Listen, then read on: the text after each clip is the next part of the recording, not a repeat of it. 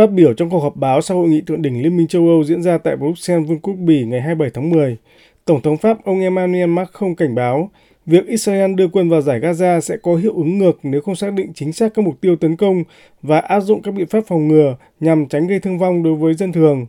Tổng thống Pháp Macron nhấn mạnh các nước Liên minh châu Âu đã nhất trí đề nghị về một yêu cầu đình chiến nhân đạo để bảo vệ người dân tại giải Gaza, cũng như đàm phán giải cứu các con tin và hỗ trợ các bệnh viện cứu chữa người bệnh. Trước đó, trong tuyên bố chung đưa ra sau hội nghị, Liên minh châu Âu cho biết sẽ phối hợp chặt chẽ với các đối tác trong khu vực để đảm bảo an toàn cho dân thường, tiếp tế lương thực, nước uống, cung cấp sự trợ giúp chăm sóc y tế, nhiên liệu hay nơi trú ẩn.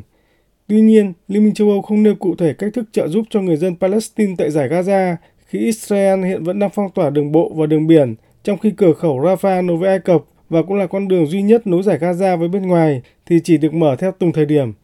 Tổng thống Pháp Emmanuel Macron đã đề xuất các nước thành viên Liên minh châu Âu thiết lập hành lang nhân đạo trên biển, chọn đảo Ship là cơ sở chính tập trung hàng cứu trợ nhân đạo để chuyển tới Gaza, cũng như đưa người bị thương đến Ship để cứu chữa.